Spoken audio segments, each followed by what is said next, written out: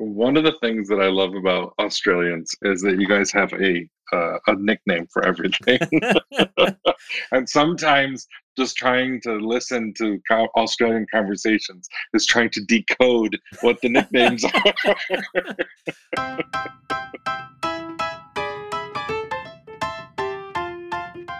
Welcome to another episode of This Catholic Life. Conversations about life's ups and downs, big and small, how we deal with every situation imaginable, whatever life throws at us, but still manage to be sensible, practical, and joyful. Today's show, we've invited Rich Budd, our USA correspondent, shall I call him, back to the show to talk about some of the more amusing and perhaps trivial differences between the US and Australia. And some of those, we'll sort out some of those memes that our meme lord sometimes throws up. Some of the weird things about Australia he can ask us about, and we'll ask him some questions. Welcome, Rich. Thank you.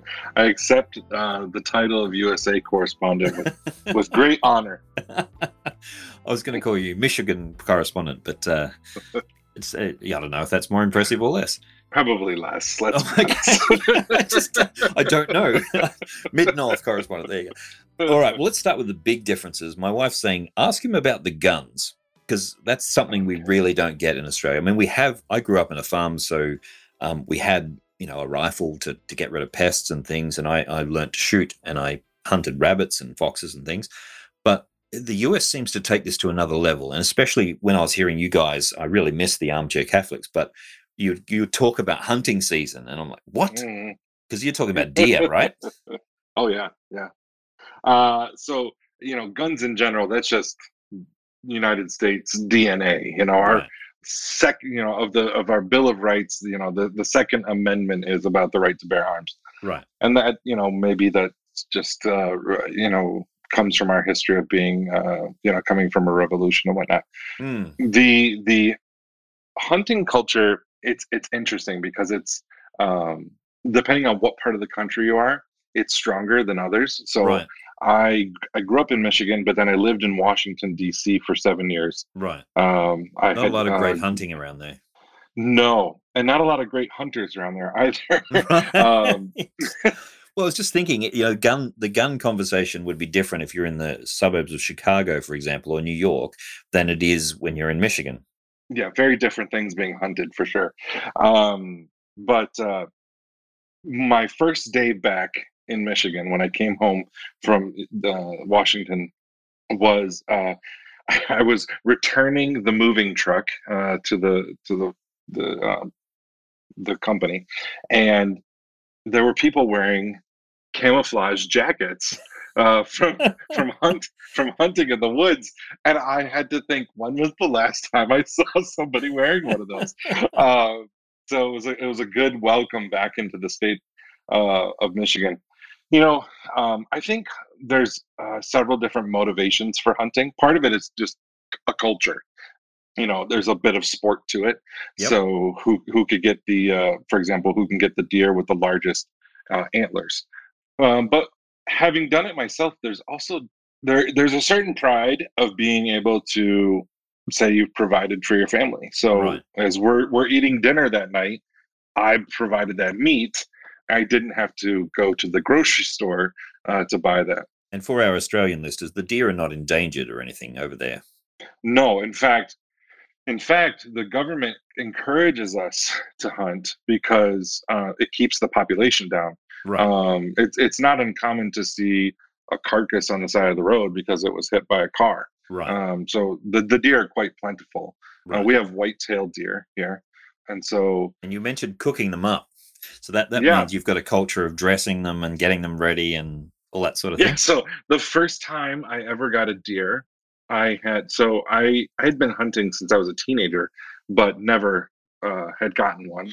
The first time I got a deer, a buddy was supposed to be with me that morning, but he wasn't able to make it, and so I shot this deer, and I had to field dress it. That means I had to, take out the innards, Yep. and I didn't know how. In one hand, I had my phone with YouTube explaining how to do it, and the other hand, I had my knife. And See, that's I not the got image of the wild kind of primitive hunter. no, No, well, I didn't. My dad didn't grow up in a really a hunting culture, so he took us out hunting and things like that. But he didn't have really that to hand on to me.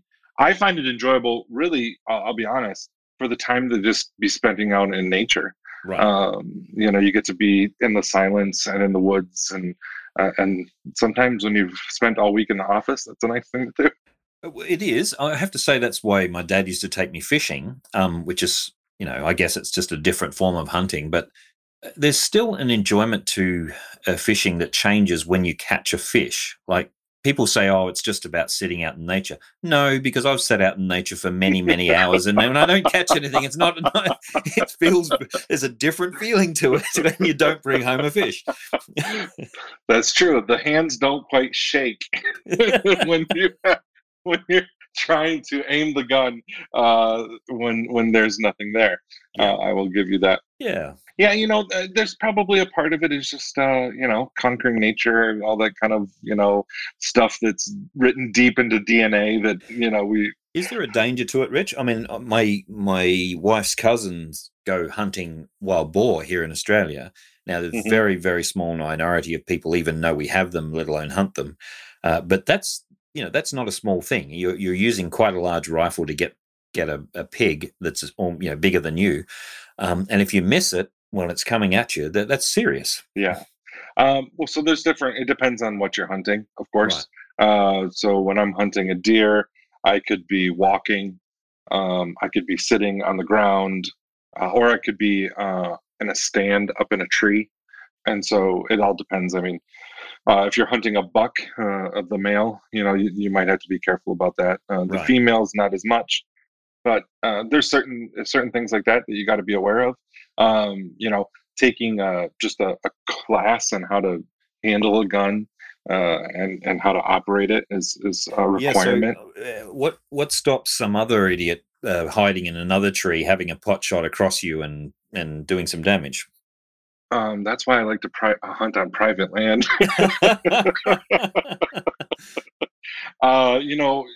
So we have certain laws, and I think this is a benefit of hunting culture, is that hunters are in general, very particular about following the rules. Right. So if you're going to hunt, you have to wear this bright neon orange color so that you can be clearly seen and not mistaken for a deer. There's certain ways that you're supposed to carry your gun, even if you're by yourself. Right. So the camouflage jackets aren't universal, is what you're saying. Well, you wear the camouflage jacket, but then you wear like an orange vest over top of it. So, which I've always thought kind of defeats the purpose of the camouflage. But I guess the deer saying, "I see you there, Mr. Orange." Well, that's the funny thing. When I did shoot that deer, there was a smaller one who caught sight of me and was watching me very closely. Every time I just made the smallest movements, it would turn and look at me. So it knew that I was there, but it didn't quite know what I was doing. Right. Now, cooking brings us to barbecues. Aussies, Okay. When Aussies say barbecues, they mean something slightly different. So why don't you tell me what a barbecue looks like in the Rich household, in the Bud household? Sorry. Well, yeah. So there are some people that will really be very particular about the use of their terms. Some people will call anything cooked on a grill over an open flame a barbecue, but most of the time people will just call that grilling. Right. And then a barbecue is, I don't actually. It's kind of one of those things like, it when you see it, but what's the definition? Right. It's usually longer. It's maybe with smoke. Right. Lower temperatures. It's not directly over the flame. Right. So I guess those would be some of the differences. It has changed a little here. Like when I was growing up, it meant a flat plate over gas burners, and usually sausages were the staple. So you have just standard beef sausages just laid out, and you have lots of them to feed everyone. It was a very cheap way of feeding a crowd if you had people around. Sizzling the sausages in their own stuff on the plate. Usually it would get so hot that the thing would burst into flames and half the sausages would be crisped. If you're really, swish-o, when I was a younger bloke, you'd throw on some onions, Okay. And then For the sure. Yeah. Americans would come over and they'd say, "Oh, where's the shrimp on the Barbie?" You go, firstly, Yeah. we never had shrimps. Okay, we had some prawns. It was a silly advertisement that makes you all say that, and prawns were only for the very very well off in those days. Okay. Okay. Nowadays, when you go to buy what they call a barbecue from Bunnings, which is kind of our big warehouse store for these things, half of the thing will be grill, half of it will be over coals with a grill, and the other half, or maybe a tiny little bit, will be your hot plate. And Okay. I always go for just the straight hot plate because it's Okay. yeah, we cook like chicken steaks and onions and I think sausages we would at call that various a times. griddle. Right. I Okay. think we would call that a griddle. A barbecue is generally going to be kind of a big pit with charcoal, All right. um, and maybe some, Like a Weber. um, yeah, maybe some wet wood, like from apple tree or something like that, to give it a nice smoky flavor. Wow. Generally, the things that we would barbecue would be all various elements of the pig, um, certain cuts of beef like brisket, but a lot of times like pork belly or things like that. Right. So we have Uh, when you go to a friend's house for a barbecue, and they're trying to impress you with how cultured they are, they might get some special sausages, like they get some gourmet sausages from okay. down the road. They cook up some steaks and they'll do some chicken in marinade or something. But and my mouth's watering just talking about it now. I shouldn't Oh have done yeah, I that. want to go out and fire up the grill. But we have this thing we call barbecue sauce, which is basically just Yeah. kind of tomato sauce with a bit more smoky taste in Hmm. it. Hmm. And the kids will go for tomato, the adults will go for the barbecue sauce, but that's about as exotic as it gets. Some people might throw some mustard on if they've Oh, been okay. corrupted by the US programs. But generally speaking, that's it. And if you've got if your wife's organizing part of the barbecue, she'll make some salads or something on the side, potato salad or something, Hmm. which is just chopped up potatoes in cream and some cucumbers. So there's a kind of a simplicity to it, which means that it's affordable and easy to do for a larger crowd if you have people around. But when I had some US friends over here, they were doing the whole thing you were talking about, this massive spit. We call that a spit Hmm. roast or something like that, and pouring sugar onto it, like syrup and all kinds of stuff to make it Well, sweetmeat. there's different barbecue cultures. Right. So there's the Texas barbecue culture, there's the Kansas City, there's Carolina, and depending on where you're at, the flavors tend to differ. So Carolina is more kind of vinegar based, where you Oh might wow. find some more mustard and things like that. Texas and Kansas City tend to be a little bit more of the sweeter. Right. So I'm guessing your friends were from Texas, and it doesn't always have to be a spit. It could be Right. just on a grill with the smoke coming up, but almost always smoke is part of it. Well, You get that smoky flavor.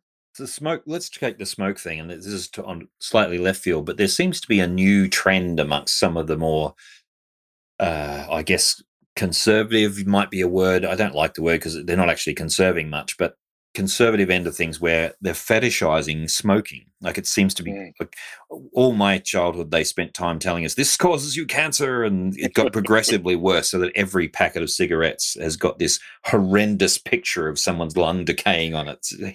Yeah, we didn't allow that to happen in the U.S. I've seen those types of things on Canadian packs of cigarettes. It's horrible, but it does make you think twice before you pick it up and Exactly. go, I think I'll take up this habit. But it It's seems effective. as if the younger people are ignoring it, as they always have, because they think they'll live forever. But there's the kind of fetishization of pipe smoking in particular, but also cigars and things. Is that Mhm. something that's happening over there? Oh, for sure. Yeah, definitely see that a lot. I enjoy an occasional cigar or an occasional pipe. I smoked a bit more when I was in my 20s. Um, but so I still have the pipe sitting around somewhere. But there's certain friends that I'll enjoy a cigar with after in fact, it's funny that we're even having this conversation because a few weeks ago I had a barbecue with some friends, and then we spent the night drinking bourbon and smoking a cigar. So why? I think you kind of brought up a little bit there with what are they trying to conserve? I think there's this nostalgic past that maybe they're trying to hold on to. There's a lack of culture. That's not the right word. There are a lack of individuals who seem cultured, that seem to have a kind of what we have this perception of cultured individuals, and people have pictures of Tolkien and Chesterton and people like that on their walls. C.S. Lewis, yeah. So they need the tweed and the and the pipe or whatever it is. Maybe some of their wisdom will rub off on me. Well, maybe try reading their books a little, talking about them. That might work a little better. Start with the books, and then you can try a pipe. But I'm not opposed to an occasional pipe or a cigar. But if it becomes kind of you have to do it every time you socialize, I think maybe it's a bit too much. Now, let's go somewhere. We had Meme Lord on a previous podcast, Bishop Umbers, who puts it. Yeah. But one of the memes that keeps coming up here in Australia is the Walmart memes. And we don't always get what it's about here, but it seems from our perspective that it's just a way of mocking people who either are poorer or perhaps have different standards of dress, shall we say, when they go out. Can you fill us in on what the Walmart theme is about? Yeah, I don't know that I mean, I could definitely see how it would look like it's poking fun at poor people. It's not. I don't think it's intended to be that. It is intended, I think, to, it's kind of a culture thing or a class thing. Walmart tends, because they kind of pride themselves on the very lowest prices, they tend to attract people that are looking for the very lowest prices. And so, people that are maybe on a lower social class, or maybe not as educated, or things like that. But, that's the idea behind it, right? But I mean, you could go to any store, and if you spend long enough, you can take pictures of people like that. But I just think that, then it becomes a meme, and then people are doubling down on trying to snag a good picture or whatnot. I don't know if it's harming their sales, to be honest, looking at the way they do it. If they were worried about it, I think they might do something about it, but they don't seem to be making any attempt to undermine that message. Yeah, I've never seen Walmart any press statements or anything like that where they're upset by it. I would think if it was my company, I would try to be avoiding that reputation.